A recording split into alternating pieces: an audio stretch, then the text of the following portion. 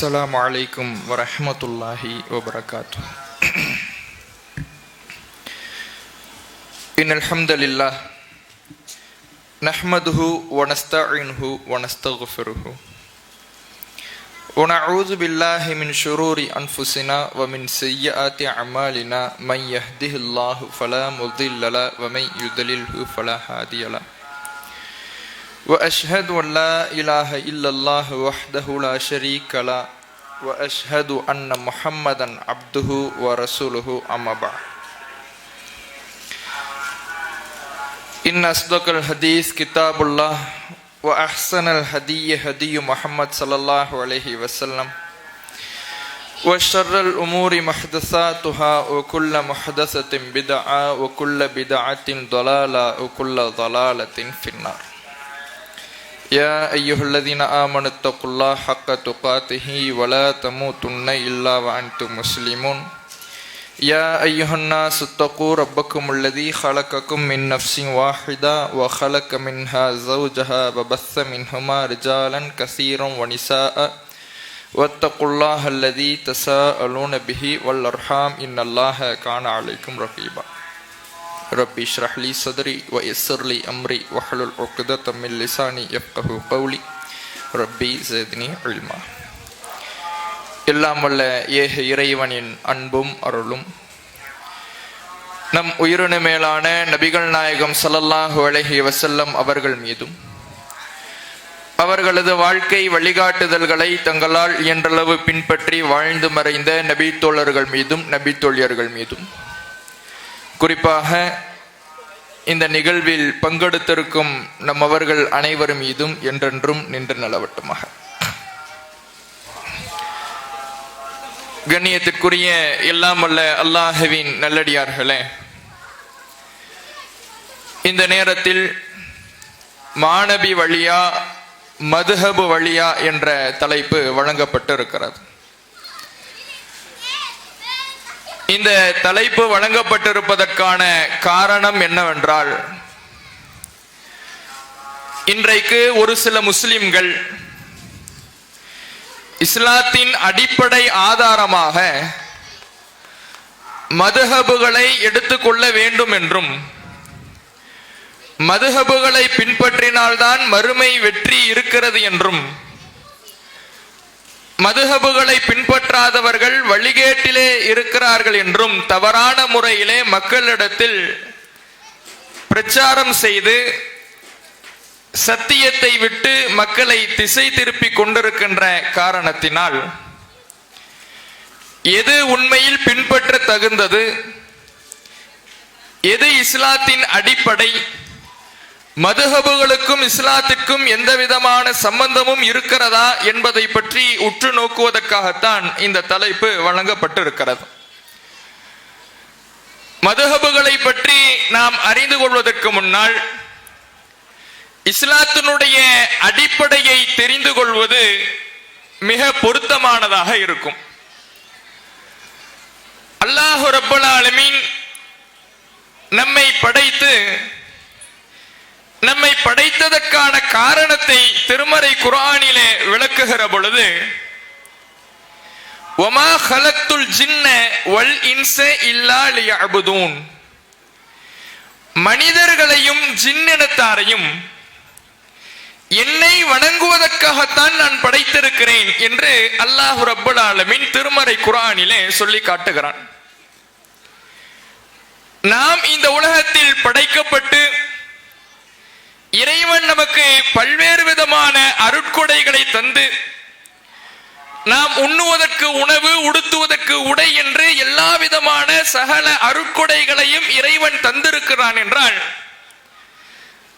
அதற்கு காரணம் அல்லாஹ்வை நாம் வழிபட வேண்டும், அல்லாஹுக்கு அடிபணிந்து நடக்க வேண்டும், அல்லாஹ்வை தவிர வேறு யாருக்கும் அடிபணிந்து நடக்க கூடாது என்ற காரணத்திற்காகத்தான் நான் படைத்திருக்கிறேன் என்று திருமறை குர்ஆனிலே இறைவன் சொல்லி காட்டுகிறான். இந்த இறைவன் பயன்படுத்தக்கூடிய திருமறை குர்ஆனில் இறைவன் பயன்படுத்தக்கூடிய வார்த்தை அல்லாஹ்வை வணங்குவதற்காகவே என்று நாம் சொல்லுகிறோம் என்றால் அதனுடைய கருத்தே அல்லாஹ்வுக்கு நாம் அடிமையாக இருக்க வேண்டும் என்றுதான். இந்த உலகத்தில் நாம் வாழுகிற காலகட்டத்தில் நம்முடைய வாழ்க்கையின் ஒவ்வொரு அங்கத்திலையும் அல்லாஹ்வுக்கு மட்டும் கட்டுப்பட்டு நடக்க வேண்டும், அல்லாஹ்வுக்கு மட்டும் கீழ்ப்படிந்து நடக்க வேண்டும். அல்லாஹ் மட்டும்தான் எஜமானன், அவனை தவிர்த்து வேறு பொறுப்பாளன் இந்த மார்க்கத்திற்கு கிடையாது என்பதை ஒத்துக்கொண்டு அல்லாஹ்வை வணங்குவதற்காகத்தான் நம்மை படைத்திருப்பதாக சொல்லி காட்டுகிறான்.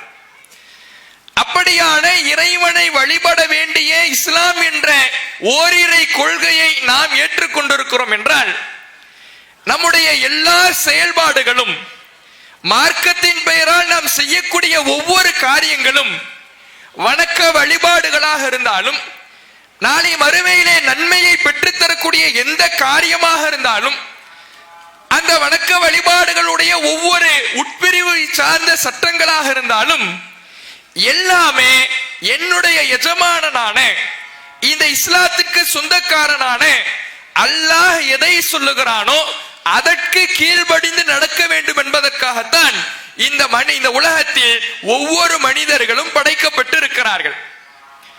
அல்லாஹ் இதை திருமறை குர்ஆனிலே இன்னும் நமக்கு விவரித்து சொல்லுகிறான். அலா, அறிந்து கொள்ளுங்கள், லில்லாஹி தீனுல் ஹாலிஸ், இந்த களப்பற்ற மார்க்கம் அல்லாஹுக்கு சொந்தமானது. இந்த மார்க்கத்துக்கு சொந்தக்காரன், இந்த மார்க்கத்தினுடைய பொறுப்பாளன், இந்த மார்க்கத்துக்கு ஓனர் யாருன்னா அல்லாஹ் மட்டும்தான். அவனை தவிர்த்து இந்த மார்க்கத்துக்கு வேறு எந்த பொறுப்பாளரும் இல்லை. அவன்தான் இந்த மார்க்கத்துக்கு சொந்தக்காரனாக இருக்கிறான் என்று திருமறை குர்ஆனுடைய இந்த வசனத்தில் அல்லாஹ் சொல்லுகிறான். நாம் ஏற்றுக்கொண்டிருக்கின்ற இந்த இஸ்லாமிய மார்க்கத்துக்கு பொறுப்பாளன் அல்லாஹ்வை தவிர வேறு யாரும் கிடையாது. இந்த மார்க்கத்துக்கு அவன்தான் சொந்தக்காரன் என்றால் இந்த மார்க்கத்தில் நாம் எதை செய்ய வேண்டும், எதை பின்பற்ற வேண்டும், எதை நடைமுறைப்படுத்த வேண்டும், எது நன்மை, எது தீமை, எது ஹலால், எது ஹராம், இப்படியான எல்லா சட்டதிட்டங்களையும் நமக்கு இந்த மார்க்கத்தினுடைய சொந்தக்காரனான அல்லாஹ் தான் விவரிக்க வேண்டும். அப்படி திருமறை குர்ஆனிலே இறைவன் நமக்கான எல்லா விதமான சட்டங்களையும் சொல்லி, நான் தான் இந்த மார்க்கத்துக்கு சொந்தக்காரன், நான் சொல்லுகின்ற சட்டங்களை பின்பற்றுங்கள் என்று திருமறை குர்ஆனிலே நமக்கு தெரிவிக்கின்றார். சிந்தித்து பாருங்கள், இந்த உலகத்துல நாம வாழுகிற பொழுது ஒவ்வொரு மனிதர்களுக்கும் ஒரு ரோஷம் ஒண்ணு இருக்குது. மனிதர்களை பொறுத்தவரையிலே பல்வேறு விஷயங்களில் ரோஷம் கொள்பவர்களாக இருக்கிறோம்.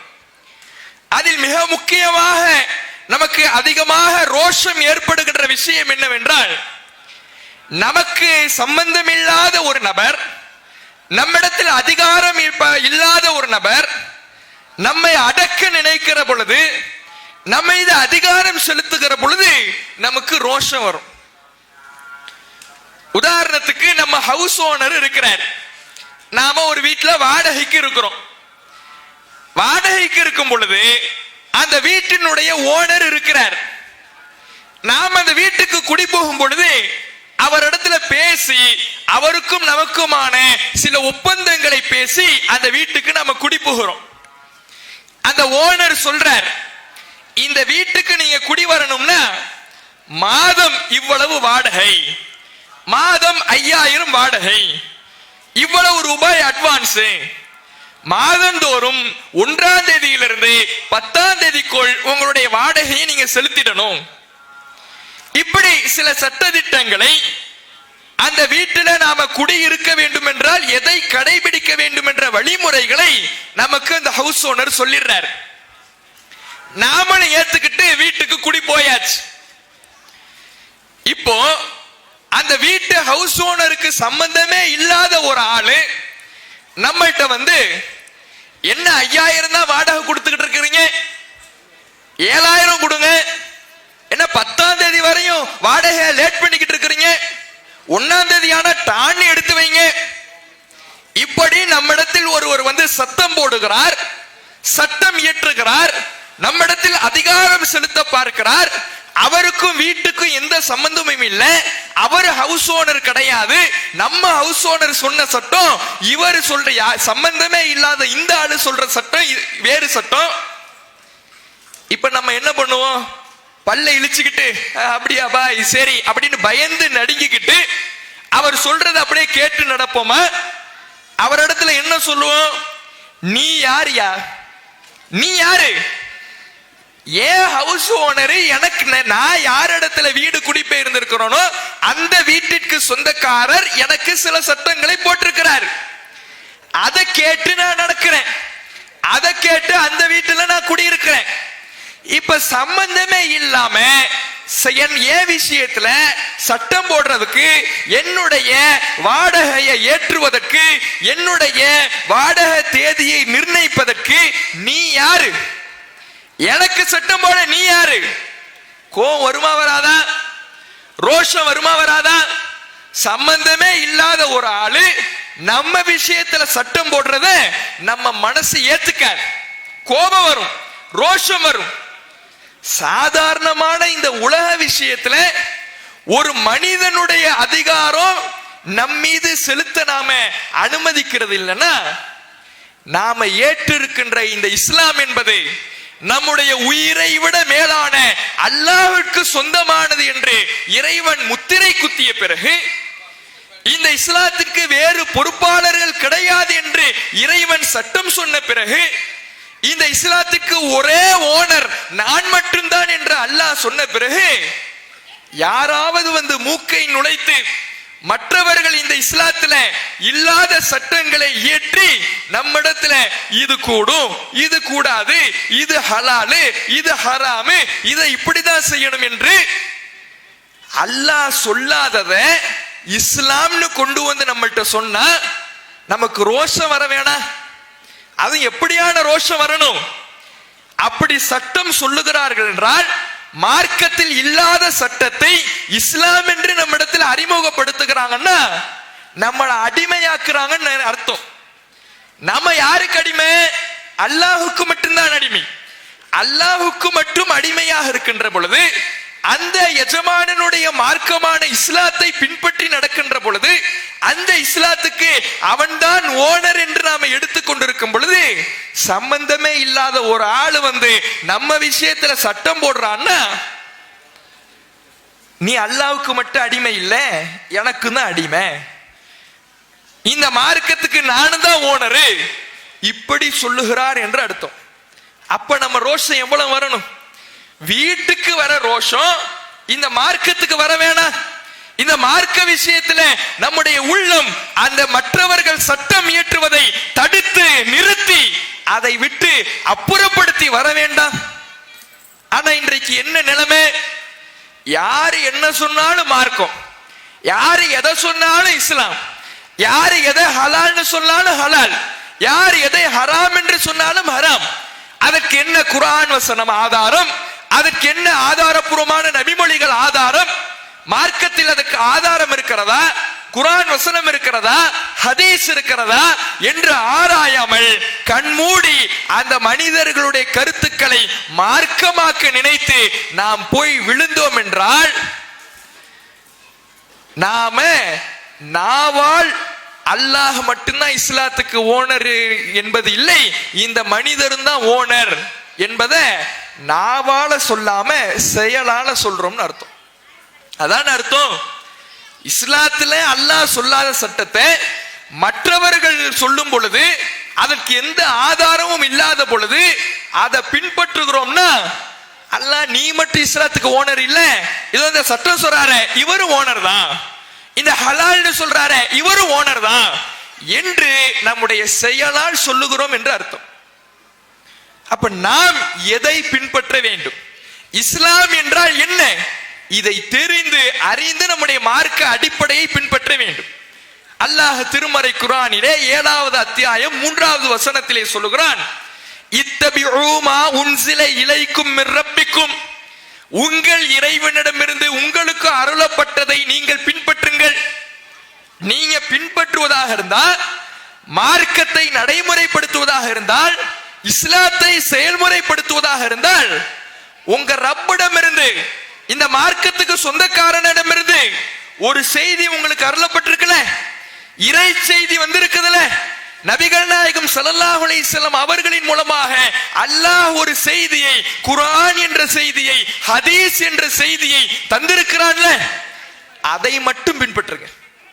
மார்க்கம்னு நீங்க பின்பற்றதா இருந்தா உங்க ரப்பிடத்திலிருந்து ரசூலுல்லாஹ்வுக்கு என்ன செய்தி வந்துச்சோ அந்த குர்ஆனை மட்டும், அந்த ஹதீஸை மட்டும் பின்பற்றுங்கள். வலா தத்தபிஉ மின் தூனிஹி அவுலியா, அல்லாஹ்வை விடுத்து வேறு பொறுப்புதாரிகள் எடுத்துக்காதீங்க. மத்தவங்க சொல்றதெல்லாம் மார்க்கம்னு நீங்க பின்பற்றீங்கன்னா அல்லாஹ் மட்டும் ஓனர் இல்ல, இதோ இந்த இமாமும் ஓனர், அந்த இமாமும் ஓனர், அபூ ஹனீஃபாவும் ஓனர், இமாம் ஷாஃபியும் ஓனர், இமாம் மாலிக்கும் ஓனர், இமாம் அஹ்மது பின் ஹம்பலும் ஓனர் என்று அல்லாஹ் சொல்லாததை மற்றவர்கள் சொல்லும் பொழுது அதை மார்க்கம் என்று எடுத்துக்கொண்டால் அல்லாஹ் மட்டும் இந்த இஸ்லாத்துக்கு ஓனர் இல்ல, இதோ அவர்கள் அனைவரும் இஸ்லாத்துக்கு ஓனர் தான்.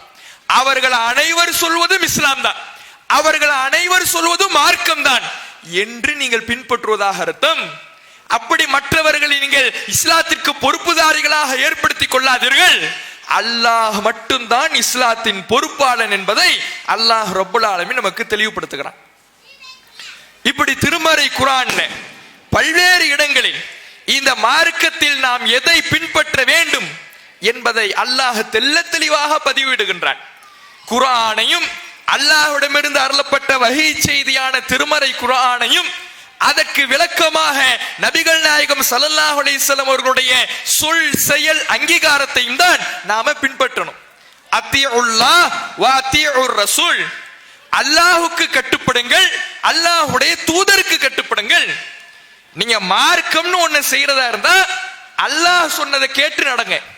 அல்லாஹ்வுடைய தூதர் அவர்கள் சொன்னதை, செய்ததை, அங்கீகரித்ததை கேட்டு நடங்க. அந்த ரெண்டு இல்லாம மூணாவது ஒருத்தர் சொல்றாரு, நாலாவது ஒருத்தர் சொல்றாரு, அந்த மனிதர் சொல்லுகிறார், இந்த இமாம் சொல்லுகிறார், இந்த அறிஞர் சொல்லுகிறார், இந்த உலமா சொல்லுகிறார் என்று நீங்கள் பின்பற்றினால் வலா துப்திலு அமாலக்கும், அப்படி பின்பற்றி உங்களுடைய அமல்களை நீங்கள் அழித்து பாழாக்கி கொள்ளாதீர்கள். அல்லாஹ் ரசூல் சொல்லாம, அல்லாஹும் அல்லாஹ்வுடைய தூதரும் சொல்லாமல், குர்ஆனில் ஆதாரம் இல்லாமல், ஹதீஸில் ஆதாரம் இல்லாமல் மற்றவர்கள் சொல்வதெல்லாம் மார்க்கம்னு நீங்க பின்பற்றீங்கன்னா உங்க அமல்லாம் அழிஞ்சு நாசமா போயிடும். நீங்க நின்று வணங்கி இருக்கலாம், நாள் முழுக்க நின்று தொழுதிருக்கலாம், விடிய விடிய நின்று இரவு வணக்கத்திலே தஹஜ்ஜத் தொழுகை தொழுதிருக்கலாம், நோன்பு பிடித்திருக்கலாம், ஹஜ் செய்திருக்கலாம். இப்படி இஸ்லாத்தில மிகச்சிறந்த காரியங்கள், அமல்கள் எதை வேண்டுமானாலும் செய்திருக்கலாம். அந்த காரியங்களை எல்லாம் அல்லாஹ் சொன்ன மாதிரி செஞ்சீங்களா, அல்லாஹ்வுடைய தூதர் சொன்ன மாதிரி செஞ்சீங்களா, அல்லது மதுஹபுகள் என்று 4 இமாம்கள் என்று அந்த இமாம்கள் சொன்ன மாதிரி செஞ்சீங்களா? அல்லாஹ் ரசூல் சொன்ன மாதிரி செஞ்சீங்கன்னா அல்லாஹ் ஏத்துப்பான். நான் சொன்ன மாதிரி என் அடியான் செஞ்சிருக்கிறான், நான் எதுக்காக அவனை படைச்சிருக்கிறோனோ அந்த படைப்பின் நோக்கத்தை அறிந்து என்னை வணங்குகிற பொழுது நான் சொன்னபடி வணங்குறான். அவன் இஷ்டத்துக்கு வணங்கல, மற்றவங்க சொன்னாங்கன்னு வணங்கல. என்னை வணங்குகிற பொழுது என்னை எப்படி வணங்கினால் எனக்கு பிடிக்கும் என்று நான் சொல்றேனோ அப்படி என் அடியான் வணங்கி இருக்கிறான். அதனால அவனுக்கு சொர்க்கம். இவன் என்ன பண்ணா, என்ன வணங்குறேன்னு சொன்னா, என்ன வணங்கும் பொழுது எனக்கு பிடிச்ச மாதிரி வணங்கணும்ல, எனக்கு பிடிச்ச மாதிரி வணங்குவதற்கான ஆதாரம் குர்ஆன்ல இருக்கும் பொழுது அதை விட்டுறான், ஹதீஸ்ல இருக்கும் பொழுது அதை விட்டுறான். என்ன வணங்குறதுக்கு யாரோ ஒருத்தவர் அவருக்கு பிடிச்ச மாதிரி சொல்றாரு, அதை பின்பற்றி நடக்கிறான். என்ன வணங்கும் பொழுது எனக்கு பிடிச்ச மாதிரி தானே வணங்கணும், அப்படி வணங்காம அந்தந்த இமாம்களுக்கு பிடிச்ச மாதிரி வணங்குறானா, இந்த அமலை நான் ஏத்துக்க மாட்டேன், இது அழிந்து நாசமாயிடும் அல்லாஹ் திருமறை குர்ஆன்ல சொல்றான்.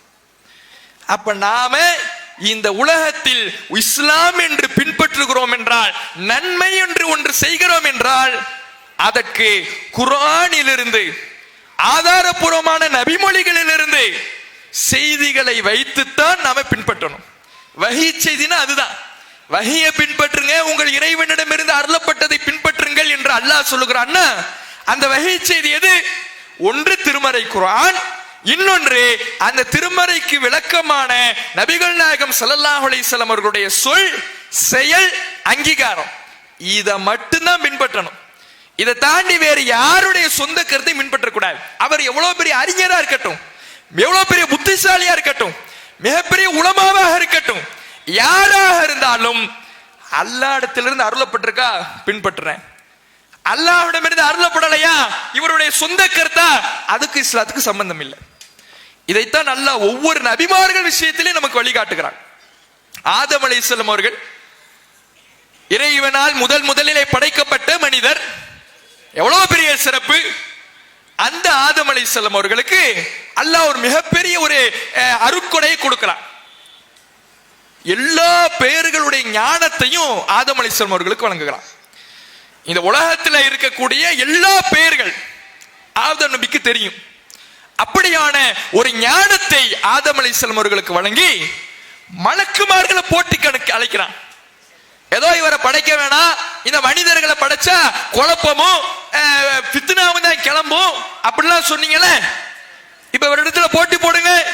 இவர் எவ்வளவு பெரிய அறிவாளி தெரியுமா, எவ்வளவு பெரிய அறிவாளியா அவரை உருவாக்கி இருக்கிற தெரியுமா, படைச்சிருக்கிற தெரியுமா, எந்த பேரை கேட்டாலும் இவர் சொல்லுவார். அல்லாஹ் ரப்பல் ஆலமீன் அப்படியான சிறப்பு ஆதம் நபிக்கு கொடுக்கிறான். அவ்வளவு பெரிய ஞானி தானே. இந்த உலகத்திலேயே அவரை போன்ற ஒரு அறிவாளி, புத்திசாலி யாரும் கிடையாது என்கின்ற அளவுக்கு மிகப்பெரிய அறிவாளியாக இறைவனால் படைக்கப்பட்டார்ல. அந்த ஆதம் நபி அவர்களை உலகத்துக்கு அல்லாஹ் அனுப்பும் பொழுது என்ன சொல்லி தெரியுமா அனுப்புறான்? உன்ட அறிவு இருக்கு, சிந்தனை இருக்கு, யாருக்கும் கொடுக்கப்படாத ஞானம் இருக்குது, மிகப்பெரிய புத்திசாலி நீ. உன் அறிவுக்கு எது நல்லதுன்னு படுதோ அதப்படி நீ நடந்துக்க, உன் அறிவுக்கு எது கெட்டதுன்னு படுதோ அதிலிருந்து விலகிக்க, இப்படியா சொல்லி அனுப்புனா. உலகத்திற்கு ஆதம் நபி அவர்களை அனுப்பும் பொழுது இறைவன் சொல்லி அனுப்பிய கட்டளை, என்னிடமிருந்து ஒரு நேர்வழி உங்களுக்கு வரும். ஃபமன் தபிஅ ஹுதாய ஃபலா ஹௌஃபுன் அலைஹிம் வலா ஹும் யஹ்ஸனூன். அவர்களுக்கு எந்த அச்சமும் இல்லை, அவர்கள் கவலை கொள்ளவும் மாட்டார்கள். நீங்க உலகத்துக்கு போறீங்க, பூமிக்கு உங்களை அனுப்புகிறேன். அனுப்பும் பொழுது உங்க அறிவை வச்சு செயல்படுங்க. உங்கள் அறிவுக்கு எப்படி என்னை வணங்க வேண்டும் என்று உங்களுக்கு தோன்றுகிறதோ அப்படி என்னை வணங்குங்கள். உங்களுடைய அறிவுக்கு எது ஹலால் என்று தோன்றுகிறதோ அதை ஹலாலாக்கி கொள்ளுங்கள். உங்களுடைய அறிவுக்கு எது ஹராம் என்று தோன்றுகிறதோ அதை ஹராமாக்கி கொள்ளுங்கள். எது நன்மைன்னு தோணுதோ அதை நன்மையாக்கி கொள்ளுங்கள். எது பாவம்னு தோணுதோ அதை விட்டு விலகி கொள்ளுங்கள். இப்படியா இல்லையா சொல்லி அனுப்புனா. நீங்க போங்க, உங்கள் ஞானத்தை வச்செல்லாம் இங்க செயல்பட முடியாது, உங்க அறிவை வச்செல்லாம் ஒண்ணு நடக்காது. என்கிட்ட இருந்து நேர்வழி வரும். நேர்வழினா அது என்கிட்ட இருந்து தான் வரும். நான் வழிகாட்டுவேன். எது கூடும், எது கூடாது, எது நன்மை, எது தீமை, எது ஹலால், எது ஹராம், எல்லாமே நான் சட்டம் சொல்லுவேன். அதை பின்பற்றி நடந்தாதான் சொர்க்கம். அதை பின்பற்றி நடந்தாதான் மறுமையில கவலை கிடையாது, பயம் கிடையாது, மறுமையில நிம்மதியாக சுவனம் செல்லலாம். அதை விட்டுட்டு அறிவை வைத்து மார்க்கத்தை தீர்மானித்தால் அது வழிகேட்டிற்குத்தான் அழைத்து செல்லும் என்பதை ஆதம் நபி அவர்களின் மூலமாக அல்லாஹ் பாடம் எடுக்கலாம். ஆதம் நபிக்கே இதுதான் நிலைமை. ஆதம் நபியாக இருந்தாலும் இறைவனால் படைக்கப்பட்ட முதல் மனிதராக இருந்தாலும் மிகப்பெரிய அறிவாளியாக, ஞானமிக்கவராக, புத்திசாலியாக இருந்தாலும் கூட அவர் இஷ்டத்துக்கு செயல்பட முடியாது. அல்லாஹ் எதை சொல்றானோ அதுதான் மார்க்கம். இப்ராஹிம் நபி எடுத்துங்க. இப்ராஹிம் நபி கலீலுல்லாஹ், அல்லாஹ்வுடைய உற்ற தோழர், எல்லாருக்கும் தெரியும். உற்ற தோழர்னா எவ்வளவு இறைவனுக்கு நெருக்கமானவர், இறை நேசர். அவ்வளவு அந்தஸ்தை பெற்ற இப்ராஹிம் நபி அவர்கள் அவங்க இஷ்டத்துக்கு செயல்பட்டாங்களா? காபாவை இறைவனுடைய கட்டளையின் பேரால் கட்டுறாங்க, புனர்நிர்மாணம் செய்யறாங்க. கட்டி முடிச்சாச்சு. கட்டி முடிச்ச உடனே நான் தான் அல்லாஹ்வுடைய நேசனாச்சே, அல்லாஹ்வுடைய உற்ற தோழனாச்சே, நான் விரும்பினபடி அல்லாஹ்வை வணங்குறேன், அப்படி வணங்குனாங்களா? அல்லா இடத்துல கேட்கிறாங்க, அரினா மனாசிக்கனா, இறைவா நான் உன்னை எப்படி வணங்கணும்னு அந்த வணக்க வழிபாட்டு முறைகளை நீ எனக்கு கற்றுத்தா. ஏன் வேலை உன் கட்டளையை நிறைவேற்றுவதுதான். பள்ளியை புனர் நிர்மாணம் செய்ய சொன்ன செஞ்சுட்டேன். இப்ப எப்படி வணங்கணும், உன்னை எப்படி தொழணும், உன்னை எப்படி வழிபடணும் கத்துத்தா. அது மாதிரி நான் செய்யறேன். ஏன் இஷ்டத்துக்கு செய்ய முடியாது. சொன்னது யாரு? இறைவனுடைய உற்ற தோழர் இப்ராஹிம் அலைஹிஸ்ஸலாம் அவர்கள். அவ்வளவு பெரிய சிறப்பு பெற்று இருந்தாலும் அவர்களால் சுயமாக மார்க்கத்தில் இது கூடும், இது கூடாது, இதை செய்யணும், செய்யக்கூடாது என்று சட்டம் இயற்ற யாருக்கும் அல்லாஹ்வை தவிர எந்த மனிதருக்கும் நபிமார்களாக இருந்தாலும் அவர்களுக்கு அதிகாரம் கிடையாது என்பதை அல்லாஹ் ரப்புல் ஆலமீன் குர்ஆன்ல நமக்கு தெளிவுபடுத்துகிறான். அப்போ மார்க்கத்தினுடைய அடிப்படை என்பது வஹியை மட்டும் பின்பற்றுவதுதான். இஸ்லாம் என்றாலே அது வஹி மட்டும்தான். வஹி என்பது ஒன்று திருமறை குர்ஆனாகவும் அதற்கு விளக்கமான நபிகள் நாயகம் ஸல்லல்லாஹு அலைஹி வஸல்லம் அவர்களுடைய சொல் செயல் அங்கீகாரமாகவும் ஹதீஸ்களாகவும் நமக்கு தரப்பட்டிருக்கிறது. நாம எதை செஞ்சாலும், எந்த ஒரு வணக்கத்தை செய்தாலும், எந்த ஒரு சட்டத்தை பின்பற்றுவதாக இருந்தாலும் அல்லாஹ்வுடைய வசனத்துல இதற்கு என்ன ஆதாரம், எந்த வசன நம்பர், எந்த அத்தியாயம், எந்த வசனம், ஆதாரம் எங்க பார்க்கணும். அல்லது ரசூலுல்லாஹ் இதை சொல்லி இருக்கிறாங்களா, செய்திருக்கிறாங்களா, அங்கீகரித்திருக்கிறார்களா, இதனுடைய ஹதீஸ் எண் என்ன, அது ஆதாரபூர்வமான ஹதீஸா பார்க்கணும். இருந்தால் அது இஸ்லாம், இல்லைன்னா அதுக்கு இஸ்லாத்துக்கு சம்பந்தம் கிடையாது. ஆதாரம் இருந்தால் தான் அது இஸ்லாம். குர்ஆன்ல இருந்தாதான் இஸ்லாம், ஹதீஸ்ல இருந்தாதான் இஸ்லாம். குர்ஆன் ஹதீஸ்ல இல்லாதத எவ்வளவு பெரிய மனிதர் சொல்லி இருந்தாலும் அதுக்கும் மார்க்கத்துக்கும் இஸ்லாத்துக்கும் எந்த சம்பந்தமும் கிடையாது. அப்ப இப்படி இஸ்லாத்தினுடைய அடிப்படை அல்லாஹ் நமக்கு தெளிவுபடுத்துறான். ஆனா இன்னைக்கு மதுஹபுகளுடைய வழியை தேர்ந்தெடுத்து நடக்கிறாங்க.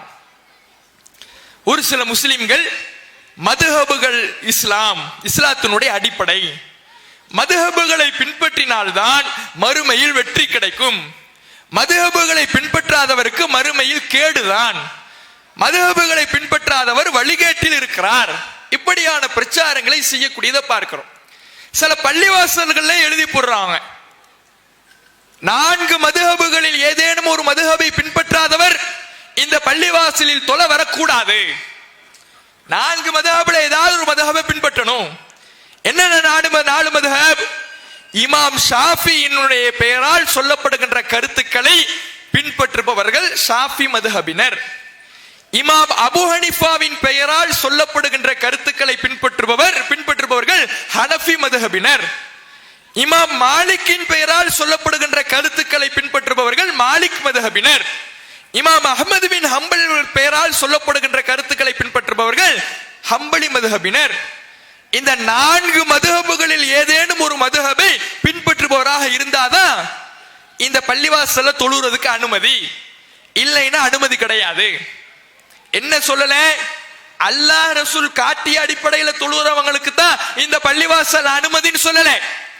4 மதுஹபுகள் வழிகாட்டுகிற அந்த வழிகாட்டல்களில் ஏதேனும் ஒரு வழிகாட்டல்களை பின்பற்றி தொழுபவருக்குத்தான் இந்த பள்ளிவாசலில் இடம் என்று சொல்லுகிறார்கள் என்றால் எந்த இடத்துல கொண்டு வந்து வைக்கிறாங்கன்னு தெரியுதா? குர்ஆன் ஹதீஸை விட இந்த மதுஹபுகளை முற்படுத்துறாங்க. சரி, இந்த மதுஹபுகள் எப்படி உருவானுச்சு? இதை இமாம் ஷாஃபியோ, இமாம் அபு ஹனீஃபாவோ, இமாம் மாலிக்கோ, இமாம் அஹ்மது பின் ஹம்பலோ அவர்கள் எல்லாம் பிற்காலத்தில் வந்தவர்கள். இமாம் அபு ஹனீஃபா ஹனஃபி மதுஹபு என்று சொல்றாங்கல்ல, அவங்க இமாம் அபு ஹனீஃபாவின் பெயரால் சொல்லப்படுகின்ற கருத்துக்களை நாங்க பின்பற்றுகிறோம் என்று சொல்றாங்க. அந்த இமாம் அபு ஹனீஃபா ஹிஜ்ரி 80ல பிறக்கிறாரு, ஹிஜ்ரி 150ல வஃபாத் ஆகிறார். இமாம் ஷாஃபி ஹிஜ்ரி 150ல பிறக்கிறாரு, ஹிஜ்ரி 204ல வஃபாத் ஆகிறார். இமாம் மாலிக் ஹிஜ்ரி 93ல பிறக்கிறாரு, ஹிஜ்ரி 179ல மரணிக்கிறார். இமாம் அஹ்மது பின் ஹம்பல் ஹிஜ்ரி 164ல பிறக்கிறாரு, ஹிஜ்ரி 241ல வஃபாத் ஆகிறார். இதுதான் அவர்கள் பிறந்த வருடமும் இறந்த வருடமும். இப்ப இதுல இந்த இந்தியாவில் பொறுத்தவரையில ஷாஃபி ஹனஃபி இந்த ரெண்டு மதுஹபினர் தான் பெரும்பாலும் இருக்கிறாங்க. உலகத்தினுடைய மற்ற பகுதிகளில் ஒரு சில இடங்களில் மாலிக் மதுஹபினர், ஹம்பலி மதுஹபினர் இருக்கிறாங்க. இந்தியாவில் பெரும்பான்மையை பார்த்தீங்கன்னா ஷாஃபியா ஹனஃபியா இதுதான் கேள்வி வரும்.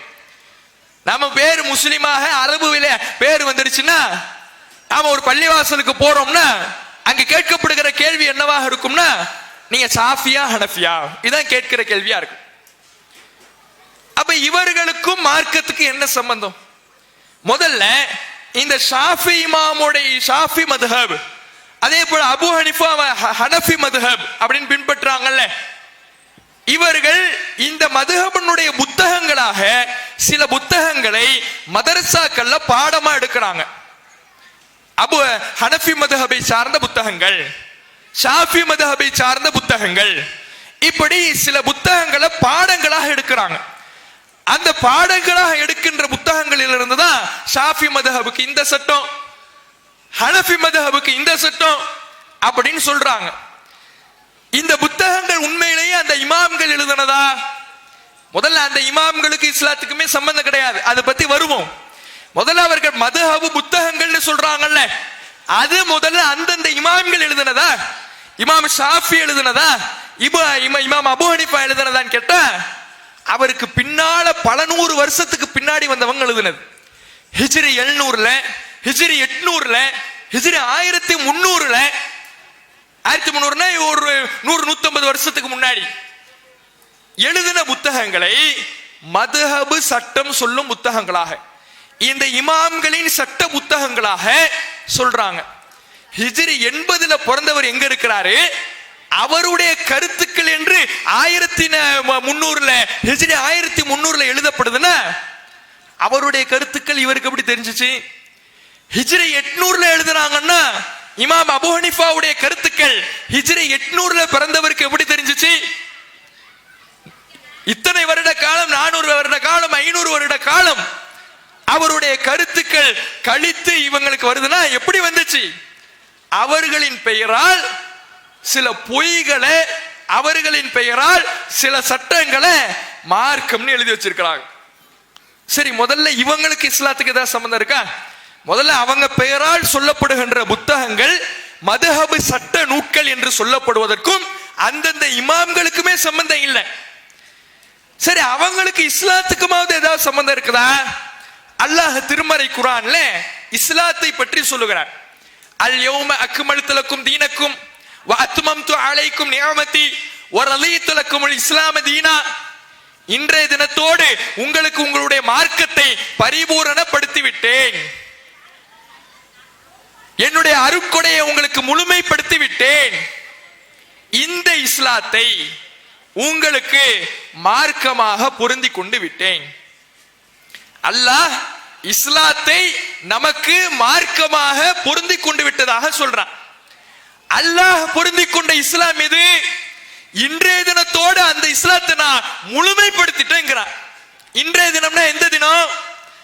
ரசூலுல்லாஹ்வுடைய காலத்தோடு, நபிகள் நாயகம் ஸல்லல்லாஹு அலைஹி வஸல்லம் அவர்களுடைய காலத்தோடு எந்த இஸ்லாம் முழுமைப்படுத்தப்பட்டதோ, ரசூலுல்லாஹ் மரணிக்கும் பொழுது எந்த இஸ்லாம் இருந்ததோ அதைத்தான் நான் உங்களுக்கு மார்க்கமா பொருந்தி கொண்டிருக்கிறேன்.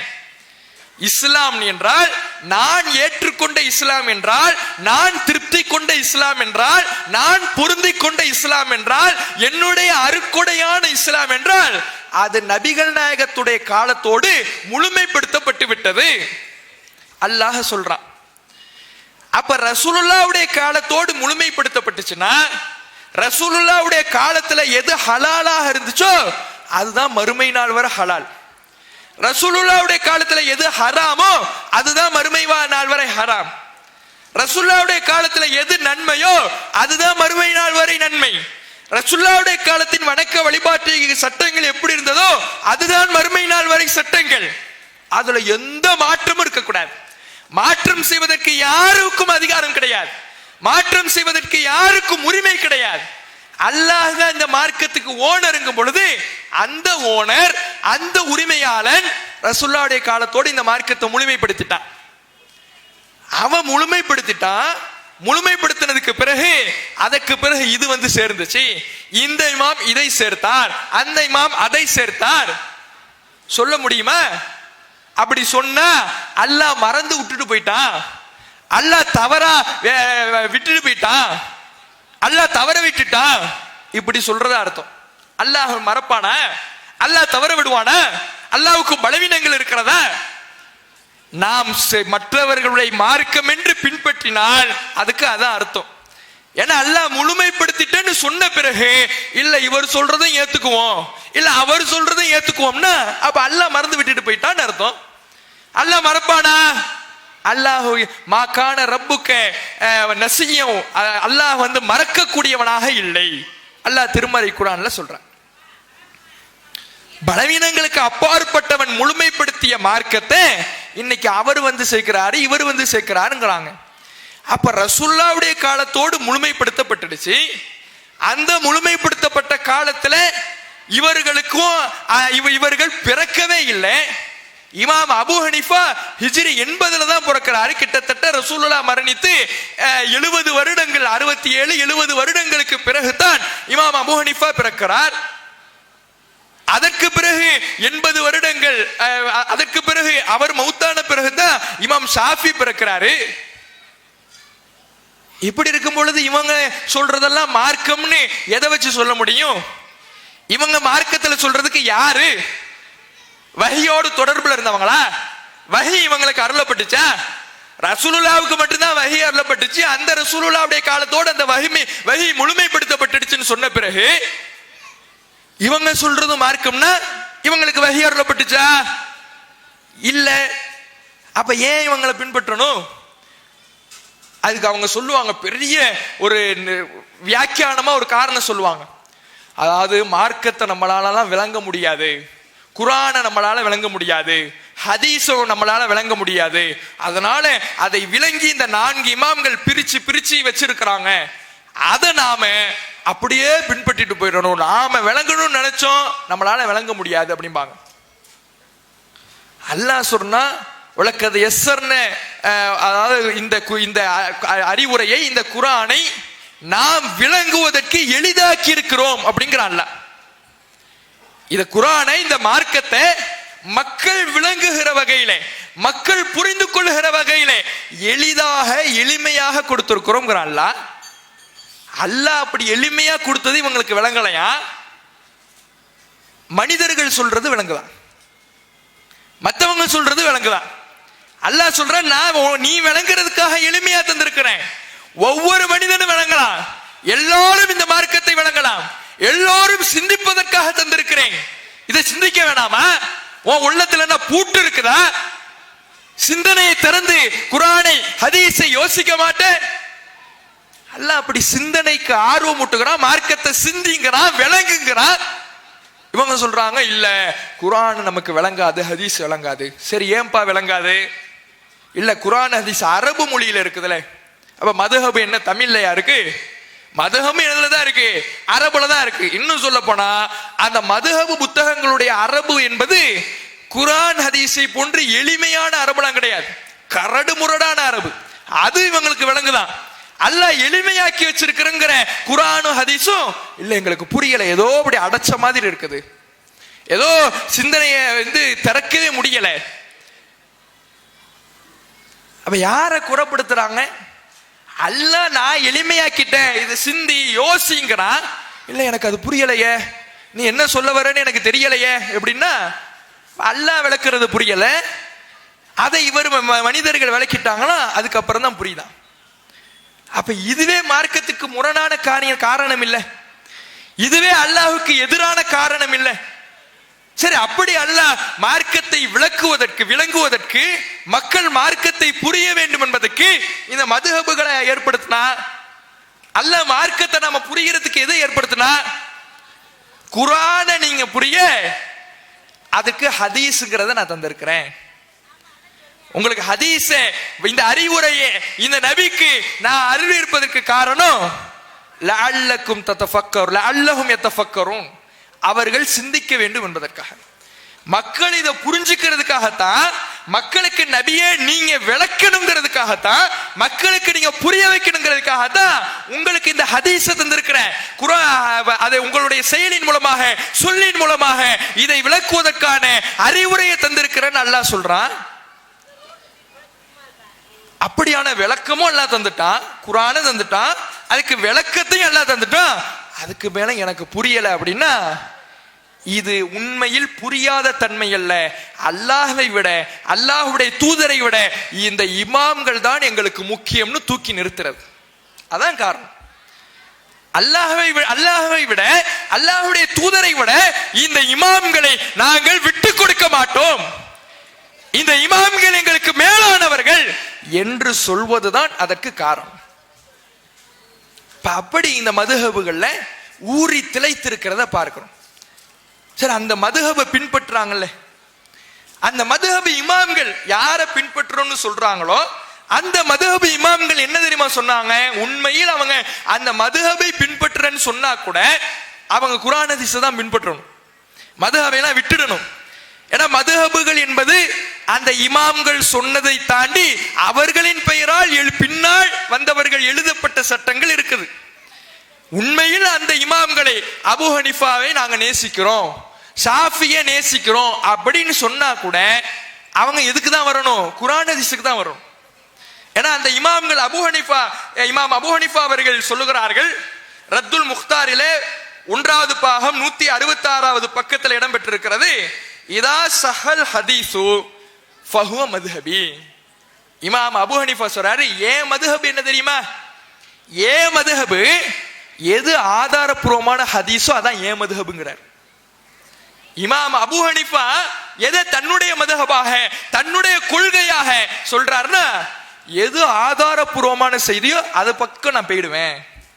நான் ஒரு செய்தியை சொல்லும் பொழுது அதுக்கு அல்லாஹ்வுடைய வார்த்தை, நபிகளாருடைய செயல் முரணாக வரும் என்றால் உத்ருக்கு கௌலி லி ஹபரி ரசூலில்லாஹி ஸல்லல்லாஹு அலைஹி வஸல்லம், நபி ஸல்லல்லாஹு அலைஹி வஸல்லம் அவர்களுடைய செய்தியை ஏத்துக்கிட்டு ஏன் சொல்ல நீங்க விட்டுடணும். நான் ஒன்னு சொல்றேன், நான் சொன்னது ரசூலுல்லாஹ்வுடைய ஹதீஸுக்கு நேர் மாத்தமா இருக்குது, நேர் முரணாக இருக்குதுன்னா நான் சொன்னதை தூக்கி வீசிட்டு ரசூலுல்லாஹ் சொன்னதை பின்பற்றி போங்க. இதைதான் அந்த மதுஹப் இமாம்கள் சொன்னாங்க. இந்த அதில் இருக்கக்கூடிய இது போன்ற 1-2 சத்திய கருத்துக்களை ஏத்துக்க மாட்டாங்க.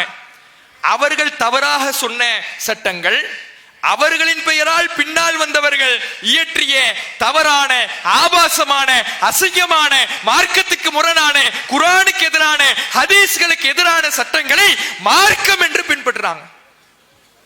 உண்மையிலே இவங்க அந்த இமாம்களை நேசிக்கிறாங்களா? அதுவும் பொய் தான்.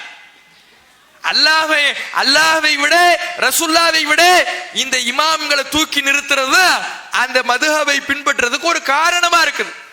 எந்த அளவுக்குன்னா அந்த இமாம்களை தூக்கி நபிமார்களை இழிவுபடுத்துறாங்க. இமாம்கள் நபிமார்களை விட, நபி ஸல்லல்லாஹு அலைஹி வஸல்லம் அவர்களை விட இந்த இமாம்களை தூக்குறாங்கன்னு சொல்றோம்ல, சும்மா சொல்லல, மதுஹப்ல எழுதி வச்சிருக்கிறாங்க. நபிமார்களை இழிவுபடுத்தி இந்த இமாம்களை தூக்குறாங்க.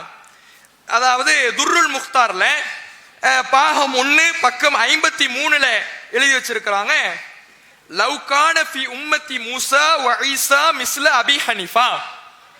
அபூ ஹனீஃபாவை போன்றவர் மூசா நபியுடைய காலத்திலேயோ அல்லது ஈசா நபியுடைய காலத்திலேயோ அபூ ஹனீஃபா இமாமை போன்று ஒருவர் இருந்திருப்பார் என்றால் லமா தஹவது வலமா தனஸ்ஸரு, அவர்கள் யூதர்களாக ஆகியிருக்க மாட்டார்கள், அவர்கள் கிறிஸ்தவர்களாக ஆகியிருக்க மாட்டார்கள்.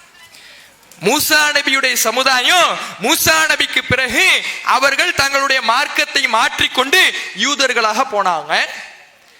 ஈசா நபியுடைய சமுதாயம், ஈசா நபிக்கு பிறகு அவர்களையே இறைவனுடைய அந்தஸ்துக்கு உயர்த்தி ஈசா அவர்கள் அல்லாஹ்வுடைய மகன் என்று கிறிஸ்தவர்களாக போனாங்க. இதுவே அபூ ஹனீஃபா இன்னைக்கு இருந்திருந்தார்னா இப்படி யூதனா இருப்பானா? அவன் கிறிஸ்தவனா இருப்பானா? அவர் இல்லாம போயிட்டாரு, அதனால இவன் வழிகட்டு போயிட்டான். இப்ப யார குறைப்படுத்துறாங்க? மூசா நபி ஒருத்தி இல்ல, ஈசா நபி ஒருத்தி இல்ல, அவங்க ஒழுங்கா பிரச்சாரம் செய்யல. இதுவே அபூ ஹனீஃபா இமாம் மட்டும் இருந்திருந்தாரு, அங்க கதைய வேற. யார கொச்சப்படுத்துறாங்க, யாருடைய பிரச்சாரத்தை இழிவுபடுத்துறாங்க? நபிமார்களை இழிவுபடுத்தல, நபிமார்களை இழிவுபடுத்தி இமாம தூக்குறாங்க. இதனாலதான் இந்த மதுஹப் என்பதை தூக்கி நிறுத்துறோம் அப்படின்னு சொல்லி குர்ஆன் ஹதீஸ்லாம் அவங்களுக்கு தெரியல, குர்ஆன் ஹதீஸை எல்லாம் கண்டுகொள்வதில்லை. மதுஹப் தான் அவங்களுக்கு முதற்கண் நோக்கமாக இருக்குது. அப்ப மதுஹபுடைய இமாம் எங்களுக்கு பிடிக்கும், அபூ ஹனீஃபாவை நாங்க விரும்புறோம் அப்படின்னு சொன்னா அவர் ஒரு சத்திய கருத்து ஒண்ணு சொல்லி இருக்கிறார்ல, நானே ஆதாரபூர்வமான செய்தியை தான் பின்பற்றுறேன். ஏன் சொல்லு, நான் ஒரு சட்டத்தை சொல்லி அது ரசூலுல்லாஹ்வுடைய வார்த்தைக்கு முரணா உனக்கு தெரிஞ்சுன்னா ஏன் சொல்ல தூக்கி வீசிட்டு ரசூலுல்லாஹ்வுடைய சொல்ல ஏத்துக்கப்பா சொன்னார்ல, அதை ஏத்துக்கணும்ல, அதை ஏத்துக்கிறது இல்லையே. கண்களை மூடிக்கொண்டு அந்த மதுஹபுகளிலே என்ன எழுதப்பட்டு இருக்கிறதோ அதை அப்படியே பின்பற்றி அதை அப்படியே ஏற்றுக்கொண்டு அதில் இருக்கக்கூடிய அசிங்கங்களையும் ஆபாசங்களையும் எடுத்துக்கிறத பார்க்கிறோமா இல்லையா? சிந்திச்சு பாருங்க. உதாரணத்துக்கு ஒரு சில விஷயங்கள், மதுஹபுகளில் இருக்கக்கூடிய ஒரு சில விஷயங்களை பார்ப்போம். அதாவது மகரிபு தொழுகை, மகரிபனுடைய முன் சுன்ன தொழுகை. நபிகள் நாயகம் ஸல்லல்லாஹு அலைஹி வஸல்லம் அவர்கள் சொன்னார்கள், சல்லு கப்ல ஸலாத்தில் மகரிப், மகரிபுடைய தொழுகைக்கு முன்னால் நீங்கள் சுன்னத் தொழுவுங்கள். சல்லு கப்ல ஸலாத்தில் மகரிப், மகரிபுடைய சுன்னத்துக்கு முன்னால் நீங்க மகரிபுடைய தொழுகைக்கு முன்னால் நீங்கள் தொழுவுங்கள். இது ரசூலுல்லாஹ் சொன்ன செய்தி. பாங்கு சொல்லியாச்சு, மகரிபுடைய ஃபர்ல் இருக்குது, அந்த ஃபர்லுக்கு முன்னாடி நீங்க என்ன பண்ணுங்க, சுன்னத் தொழுவுங்க. வலியுறுத்துறாங்க, மீண்டும் மீண்டும் சொல்றாங்க. கடைசியா சொல்லும் பொழுது லிமன் ஷா, நாடியவர் தொழுங்க, ஏன்னா இது கடமை கிடையாது, சுன்னத்து தான் என்பதை ரசூலுல்லாஹ் வலியுறுத்தி மகரிபுடைய முன் சுன்னத்தை சொல்றாங்க. அப்படி சொல்றாங்கல்ல, ஹதீஸ் தானே இது. நபிகள் நாயகம் ஸல்லல்லாஹு அலைஹி வஸல்லம் அவர்களிடம் இருந்து வந்த ஆதாரபூர்வமான ஹதீஸ். இந்த செய்தி புகாரியிலே 1183வது செய்தியாக பதிவு செய்யப்பட்டிருக்கு. ஆனா ஹனஃபி மதுஹபுல என்ன சட்டம் வச்சிருக்கிறாங்கன்னா, அவர்களுடைய மதுஹபு சட்ட நூலான ஹிதாயா என்ற நூலிலே பாகம் 1 பக்கம் 41ல சொல்றாங்க, வலா யுத்தனஃபலு பஅதல் குரூபி கப்லல் ஃபர்லி, அதாவது சூரியன் மறைந்ததற்கு பிறகு தொழக்கூடிய ஃபர்லான தொழுகை, மகரிபுடைய ஃபர்லான தொழுகைக்கு முன்னால் எந்த உபரியான தொழுகையும் கிடையாது. லிமா ஃபீஹி மின் தஹீரில் மகரிப், ஏனென்றால் அந்த சுன்னத்தை தொழுதால் மகரிபு லேட் ஆயிடும், அதனால சுன்னத்து கிடையாது. ரசூலுல்லாஹ் சொல்றாங்க, மகரிபுடைய தொழுகைக்கு முன்னால் நீங்க சுன்னத் தொழுங்க, மகரிபுடைய தொழுகைக்கு முன்னால் நீங்க சுன்னத் தொழுங்க, மகரிபுடைய தொழுகைக்கு முன்னால் நாடியவர் சுன்னத் தொழுங்கன்னு ரசூலுல்லாஹ் சொல்றாங்க. இப்படி 3 முறை வலியுறுத்தி சொல்றாங்க. ஆனா ஹனஃபி மதுஹப் சட்டம் சொல்லுது, மகரிபுக்கு முன்னால்லாம் நீ தொழாத, தொழுகை கிடையாது. அதனாலதான் ஹனஃபி மதுஹபனுடைய பள்ளிவாசல் நீங்க போய் பாத்தீங்கன்னா மகரிபு பாங்கு 5:50, இக்காமத் உடன் அப்படின்னு எழுதிட்டு இருப்பாங்க. உடன் அர்த்தம், பாங்கு சொன்ன உடனே சுன்னத்துக்கெல்லாம் டைம்லாம் கிடையாது, உடனே என்னது ஃபர்து தொழுகை.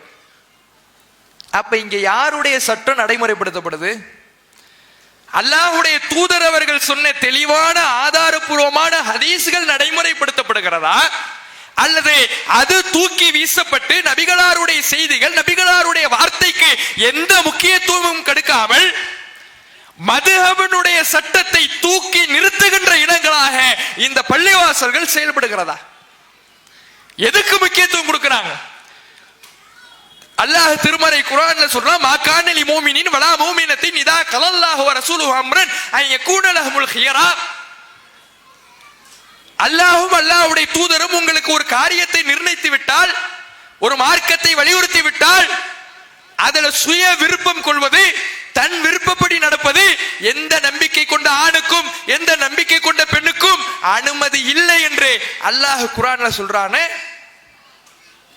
ரசூலுல்லாஹ் சொல்லிட்டாங்க மகரிபுக்கு முன்னால தொழுங்கன்னு, அதை தூக்கி வீசியாச்சு. அதை எப்படி நாங்க தொழுவோம்? சொன்னா சொல்லட்டும், எங்க இமாம் சொல்லலையே, எங்க மதுஹபு சொல்லலையே. எங்க மதுஹபு பாங்கு சொன்ன உடனே ஃபர்த மகரிப தொலைல சொல்லுது, சுன்னத்தெல்லாம் இல்லைன்னு சொல்லுது. அதைத்தான் ஏத்துப்போம். இங்கே எதற்கு முக்கியத்துவம் கொடுக்கப்படுது? இது மறுமை வெற்றியை நமக்கு தீர்மானிக்குமா? மாநபி வழி மகரிபுடைய சுன்னத் தொழுகையை சொல்லும் பொழுது அதை புறக்கணித்து விட்டு மதுஹபு வழி மகரிபுக்கு முன்னால் சுன்னத்து இல்லை என்று சொல்லுகிற பொழுது அதை ஏற்றுக்கொண்டால் நமக்கு சுவனம் கிடைக்குமா? மறுமையில வெற்றி கிடைக்குமா? அல்லாஹ்வுக்கு கட்டுப்படாத, அல்லாஹ்வுடைய தூதருக்கு கட்டுப்படாத காரியத்திலே மறுமை வெற்றியை பார்க்க முடியுமா? அதைத்தான் இன்னைக்கு மதுஹபு சட்டங்கள் அரங்கிட்டு இருக்கு. மறுமையிலே நரக படுகொலையிலே தள்ளுகின்ற காரியத்தை தான் இன்றைக்கு மதுஹபு சட்டங்கள் என்று மக்கள் மத்தியிலே பிரச்சாரம் செய்து கொண்டிருக்கிறார்கள். இன்னும் பாருங்க, நபிகள் நாயகம் ஸல்லல்லாஹு அலைஹி வஸல்லம் அவர்கள், அதாவது தலை மசஹ் செய்யறோம். இப்ப நம்ம உளு செய்யறோம். உளு செய்யும் பொழுது ஒருவர் தலைப்பாகை தொப்பி அணிஞ்சிருந்தாருன்னா அந்த தலைப்பாகைக்கு மேலே என்ன பண்ணிக்கலாம்? அதை கழட்டணும்னு அவசியம் இல்லை. அதை என்ன பண்ணிக்கலாம்? மசஹ் செஞ்சுக்கலாம். அதை அணியறதுக்கு முன்னாடி அவர் உளு செஞ்சுட்டு அணிஞ்சிருந்தாருன்னா அதுக்கு பின்னாடி அவர் உளு செய்யும் பொழுது அதை கழட்டணும்னு அவசியம் இல்லை. அதுக்கு மேலே என்ன பண்ணிக்கலாம்? மசஹ் செஞ்சுக்கலாம். இது நபிகள் நாயகம் ஸல்லல்லாஹு அலைஹி வஸல்லம் அவர்கள் கொடுத்த அனுமதி. உள்ளூர்காரருக்கு ஒரு நாள் இந்த சலுகையும் பயணிகளுக்கு 3 நாள் இந்த சலுகையும் இருக்குதுன்னு ரசூலுல்லாஹ் சொல்றாங்க. இந்த செய்தி முஸ்லிம்ல 462வது செய்தியாகவும் இன்னும் பல இடங்கள்ல இடம்பெற்றிருக்கு. ஹதீஸ் இப்படி சொல்லுது. அதே ஹிதாயா அபு ஹனஃபி மதுஹப் நூல் சொல்லுது, வலா யஜூசுல் மஸ்ஹு அலல் இமாமா, தலைப்பாகையின் மீது மசஹ் செய்வது கூடாது, அனுமதி கிடையாது. ரசூலுல்லாஹ் சொல்றாங்க, நீ தலைப்பாகை அணிஞ்சு உளு செஞ்சுன்னா அதை கழட்டெல்லாம் நீ தேவையில்லை, அது மேலேயே என்ன பண்ணிக்க? மசஹ் செஞ்சுக்க. இது ரசூலுல்லாஹ் சொல்றது. மதுஹப் சொல்லுது, அந்த அனுமதி எல்லாம் உனக்கு நான் கொடுக்க மாட்டேன். ரசூலுல்லாஹ் கொடுத்தா கொடுத்துட்டு போகட்டும், நான் உனக்கு அந்த அனுமதி எல்லாம் கொடுக்க மாட்டேன். இது மதுஹப் சொல்லுது. அப்ப ஒரு மூமின் எதை ஏத்துக்கணும்? ஒரு மூமின் எதை ஏற்றுக்கொண்டால் வெற்றி? நபிகள் நாயகம் ஸல்லல்லாஹு அலைஹி வஸல்லம் அவர்கள் கொடுத்ததை, அனுமதி கொடுத்ததை, ரசூலுல்லாஹ்வுடைய வார்த்தை ஏற்றுக்கொண்டால் வெற்றியா, அல்லது அதுக்கு முரணான இந்த மதுஹபினுடைய வழியில் சென்றால் வெற்றியா? ரசூலுல்லாஹ்வுடைய வார்த்தையை புறக்கணிச்சிட்டு சொர்க்கத்துக்கு போயிட முடியுமா? நம்முடைய அமல்கள் அல்லாஹ்விடத்தில் ஏற்றுக்கொள்ளப்படுமா? நாம அல்லாஹ்விடத்தில் நன்மைகளை திரட்டி விட முடியுமா? அல்லாஹ் கேட்க மாட்டான். நான் என்ன வணங்குறேன்னா நான் சொன்னபடி நீ வணங்குனியா? என் தூதர் உனக்கு வழிகாட்டார்ல அதுபடி நீ வணங்குனியா? என்னை எப்படி வணங்கணும்னு உனக்கு விளக்குறதுக்காக நான் ஒரு தூதரை நியமிச்சனே, அது மாதிரி நீ செஞ்சியா? இல்ல ஓ இஷ்டத்துக்கு ஓ இமாம் சொன்ன இமாம் செஞ்சாரு, அவர் செஞ்சாரு, இவர் செஞ்சாரு, மதஹப் புக்ல எழுதிருந்துச்சு, அதை நீ செஞ்சியா? அந்த இமாம் செஞ்சாருன்னு போய் செஞ்சுன்னா போ, அவர்கிட்ட போ, அவர் கூலி தராரான்னு பார்ப்போம். நன்மை நன்மை தானே செஞ்சேன், உனக்கு நன்மை வேண்டும் கூலி வேண்டும்னு தானே செஞ்சேன். உனக்கு நன்மை வேண்டும் கூலி வேண்டும் என்று செய்திருந்தால் நான் சொன்ன மாதிரி செஞ்சிருக்கணும். நான் சொன்ன மாதிரி நீ செய்யல, அந்த இமாம் சொன்ன மாதிரி செஞ்சல. இப்ப போ, அவர்கிட்ட போ, அவர் நன்மை தராரான்னு பார்ப்போம், உனக்கு கூலி தராரான்னு பார்ப்போம், உனக்கு சொர்க்கத்தை தந்துடுறாரான்னு பார்ப்போம். அல்லாஹ் சொல்லும் பொழுது மறுமையில என்ன நிலைமை யாராவது காப்பாற்ற முடியுமா? மறுமையில போய் நிற்கும் பொழுது நம்ம யாராவது காப்பாற்ற முடியுமா? சிந்திச்சு பாருங்க. நாம் நடக்கின்ற நபி வழிதான் நம்மை மறுமையிலே ஈடேற்றத்தை பெற்று தரும். வஹீயின் அடிப்படையில் நாம் நடக்கின்ற பொழுது, குர்ஆனின் அடிப்படையிலே, ஹதீஸின் அடிப்படையிலே நடக்கின்ற பொழுதுதான் நமக்கு மறுமையிலே வெற்றி கிடைக்குமே தவிர மனிதர்களுடைய கருத்துக்களை மார்க்கமாக பின்பற்றுகிற பொழுது அது மறுமையிலே வெற்றியை பெற்றுத்தராது, ஈடேற்றத்தை பெற்றுத்தராது, சொர்க்கத்தை வாக்களிக்காது, நரக படுகொலையிலே தள்ளிவிடும். திருமறை குர்ஆன் அதைத்தான் எச்சரிக்குது. இன்னும் பாருங்க, அந்த மதுஹபுல எவ்வளவு மோசமான சட்டங்கள், விபச்சாரத்தை தூண்டுகிற சட்டங்கள், திருட்டை தூண்டுகிற சட்டங்களை மதுஹபுல எழுதி வச்சிருக்கிறாங்க. மதுஹபுல துர்ருல் முக்தார்ல பாகம் 4 பக்கம் 29 அதுல எழுதி வச்சிருக்கிறாங்க, ஒலா ஹத்த பிஸ்ஸினா பில் முஸ்தஅஜ்ரத்தி லஹு. விபச்சாரத்துக்காக கூலி வழங்கப்பட்டுடுச்சுன்னா அவனுக்கு எந்த தண்டனையும் கிடையாது. நீ காசு கொடுத்து விபச்சாரம் பண்ணிட்டேன்னு வை, உனக்கு தண்டனை எல்லாம் கிடையாது. நீ பட்டுக்கு போயிட்டு வா, டிக்கெட் வாங்கிட்ட. நீ காசு கொடுத்துட்டீன்னா நீ டிக்கெட் வாங்கிட்டேன்னு அர்த்தம். காசு கொடுத்து நீ விபச்சாரம் செஞ்சிட்டீன்னா உனக்கு தண்டனை இல்லை. அல்லாஹ் குர்ஆன்ல சொல்றான், வலா தக்ரபு ஸினா. விபச்சாரத்தை நீ செய்ய சொல்லல, விபச்சாரத்தின் பக்கம் நெருங்க கூட செய்யாது. விபச்சாரத்துக்கு உன்னை எது அழைத்து செல்லுமோ அது பக்கத்துல போய் கூட பக்கத்துல கூட போயிடாத. அது அருவருக்கத்தக்க காரியம், மறுமையில கை சேதத்தை ஏற்படுத்துகிற காரியம். மார்க்கம் அப்படி கண்டிக்குது. நீ காசு கொடுத்து விபச்சாரம் செஞ்சுக்க, காசு கொடுக்கலைன்னா தான் பிரச்சனை. காசு கொடுத்துட்டுன்னு வை, உன்னை கண்டுக்க மாட்டோம், உனக்கு தண்டனை எல்லாம் கிடையாது. மதுஹபு சொல்லுது. அதே மாதிரி ஒருத்தவனை பிடிச்சிட்டாங்க, விபச்சாரம் பண்ணிட்டான், கையங்களவா பிடிச்சிட்டாங்க. இப்ப பிடிப்பட்டவன் அந்த பொம்பளை வேற யாரும் இல்லைங்க, ஏன் மனைவிதான் அப்படின்ட்டா. இத்த அஸானி அன்னஹா ஸௌஜத்துஹு சக்கத அன்னஹா ஸௌஜத்துஹு சக்கத்தல் ஹத்து அன்ஹு. அந்த விபச்சாரம் செய்தவன் இவள் என்னுடைய மனைவி என்று அவன் வாதிட்டு விட்டான் என்றால் அவனுக்கு தண்டனை கிடையாது. வைன் கானத் ஸௌஜத்தன் லில் கைரி. அந்த பொம்பளை வேற யாருடையோ மனைவியாக இருந்தாலும் அவனுக்கு தண்டனை கிடையாது. பிலா பையினா, ஆதாரமே இல்லாம இது என் மனைவி அப்படின்னு சொல்லிட்டான்னா அவனுக்கு தண்டனை கிடையாதுங்கிறாங்க. எது சொல்லுது? மதுஹபு சட்டம் சொல்லுது. மார்க்கம் இப்படியான மோசமான மார்க்கமா? நம்முடைய மார்க்கம் இப்படி சட்டம் சொல்லுகிற மார்க்கமா? விபச்சாரத்தை தூண்டுகிற மார்க்கமா? திருட்டை தூண்டுகிற மார்க்கமா? ஆபாசமான அசிங்கமான வார்த்தைகளை சொல்லுகிற மார்க்கமா? அது அவ்வளவு கொச்சைப்படுத்துகிற வகையில சட்டத்தை ஏற்றி வச்சிருக்கிறாங்க. சரி, ஷாஃபி ஹனஃபின்னு சொல்றாங்கல்ல, இந்த ஷாஃபி ஹனஃபின்னு சொல்றவங்க கூட ஹஜ்ஜுக்கு போனாங்கன்னு வைங்களேன். ஹஜ்ஜுக்கு போகும் பொழுது ஷாஃபி நாம இந்த நேரத்தில் மட்டும் ஹனஃபியாக மாறிக்கொள்ள வேண்டும். ஏன்னா ஷாஃபி மதுஹபுனுடைய சட்டப்படி பார்த்தா ஹஜ்ஜே செய்ய முடியாது. ஷாஃபி மதுஹபுல உளு செஞ்சுட்டு தான் தவாஃப் செய்யணும். காபாவை சுத்துறோம்ல தவாஃப், அது உளு செஞ்சுட்டு செய்யணும். அப்படி உளு செஞ்சுட்டா ஆண்கள் பெண்கள் எல்லாமே அதை சுத்திக்கிட்டு இருக்கிறாங்க, தவாஃப் செஞ்சுக்கிட்டு இருக்கிறாங்க. அப்ப அந்த கூட்ட நெரிசல்ல ஏதாவது ஒரு பெண்ணு மேல பட்டுடுச்சுன்னு வைங்களேன், இவருக்கு உளு முறிஞ்சிடுச்சு. இவர் திரும்ப என்ன பண்ணணும்? ஒரு சுத்தி இருப்பாரு, உளு முறிஞ்சா போய் உளு செஞ்சுட்டு வருவார். அடுத்து சுத்த ஆரம்பிப்பாரு, உளு முறிஞ்சா திரும்ப. இப்படி பார்த்தா சாத்தியமே இல்லை. அதனால ஷாஃபி மதுஹபுக்காரங்க என்ன பண்றாங்க? ஒண்ணு கூடி இந்த நேரத்துல மட்டும் நம்ம என்ன பண்ணிப்போம்? ஹனஃபியா மாறிப்போம். இப்படியா கேலி கூத்தா மார்க்கம்? மார்க்கம் எல்லாருக்கும் பொதுவானது, எல்லாருக்கும் பொதுவான சட்டங்களை அல்லாஹ் அருள் இருக்கிறான். திருமறை குர்ஆன் எல்லாருக்கும் ஒன்றுதான், ஹதீஸ்கள் எல்லாருக்கும் ஒன்றுதான். அதில் இருக்கக்கூடிய சட்டங்கள் தான் உலக பொதுமறையாக விளங்குகிறது. எல்லாருக்கும் ஒரு சட்டம்னு சொல்லும் பொழுது அவருக்கு இந்த சட்டம், இவருக்கு இந்த சட்டம் என்னால ஏத்துக்க முடியலன்னா நான் அவர் சைடு தாவிப்பேன், கட்சி விட்டு கட்சி மாறிப்பேன். இதுவா மார்க்கம்? இவ்வளவு மோசமாக திருமறை குர்ஆனுடைய வசனங்களையும் ஹதீஸ்களையும் கேலி கூத்தாக்கி அவைகளை புறக்கணிக்கின்ற சட்டங்களாகத்தான் மதுஹப் சட்டங்கள் இருக்கிறது. அந்த மதுஹபினுடைய வழியில் நாம் நடந்தோம் என்றால் அல்லாஹ்வுடைய வார்த்தைகளை புறக்கணிக்கின்றோம் என்ற அர்த்தம். அல்லாஹ்வுடைய தூதருடைய வழிகாட்டல்களை தூக்கி வீசுகிறோம் என்ற அர்த்தம். இந்த நிலை நாளை மறுமையிலே நரக படுகொலியில் தள்ளும் என்று திருமறை குர்ஆன் நமக்கு எச்சரிக்கிறது. யௌம துகல்லபு வஜூஹுஹும் ஃபின்னார். சில முகங்கள் நரகத்திலே போட்டு புரட்டப்படும்.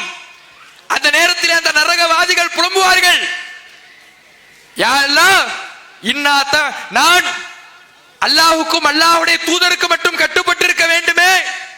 இன்னா தஅனா சாதத்தனா வ குபரானா. நான் முன்னோர்னு போனேன், பெரியார்கள்னு போனேன், தலைவர்கள்னு போனேன், இமாம்கள்னு போனேன், அவங்க எல்லாம் சரியா தான் இருப்பாங்கன்னு போனேன். ஃபதல்லுன சபீலா.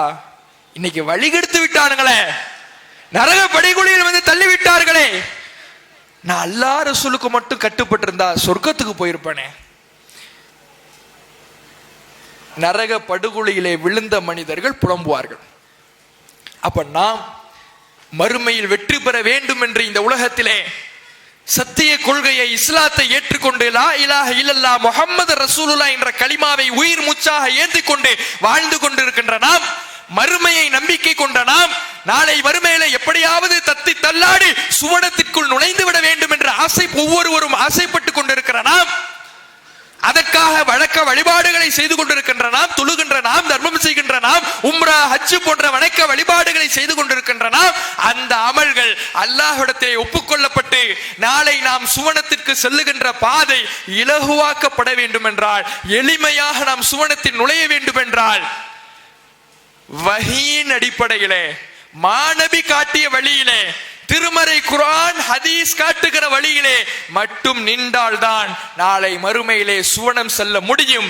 இல்லை என்றால் அல்லாஹ் சொல்வதை போல அத்தீஉல்லாஹ் அத்தீஉர் ரசூல், நீங்கள் அல்லாஹ்வுக்கு கட்டுப்படுங்கள், அல்லாஹ்வுடைய தூதர் கட்டுப்படுங்கள், வலா துபுத்திலு அமாலக்கும், உங்களுடைய அமல்களை நீங்கள் நாசமாக்கி கொள்ளாதீர்கள். அல்லாஹ் ரசூலுக்கு கட்டுப்பட்டா சொர்க்கம், இல்ல மத்தவங்களுக்கு கட்டுப்பட்டா அவர் சொன்னார் இவர் சொன்னார்னு போனீங்கன்னா உங்க அமலு நாசமாயி நரகத்துக்கு போக வேண்டும் என்று அல்லாஹ் சொல்லுகிறானே. அந்த எச்சரிக்கைக்கு பயந்து மாநபி வழிபடி மரணம் வரை நடக்கின்ற நல்லடியார்களாக அல்லாஹ் உங்களையும் என்னையும் ஆக்கி அருள் புரிவானாக என்று பிரார்த்தித்து எனது உரையை நிறைவு செய்கின்றேன். வ ஆகிரு தஅவானா அல்ஹம்துலில்லாஹி ரப்பில் ஆலமீன். அஸ்ஸலாமு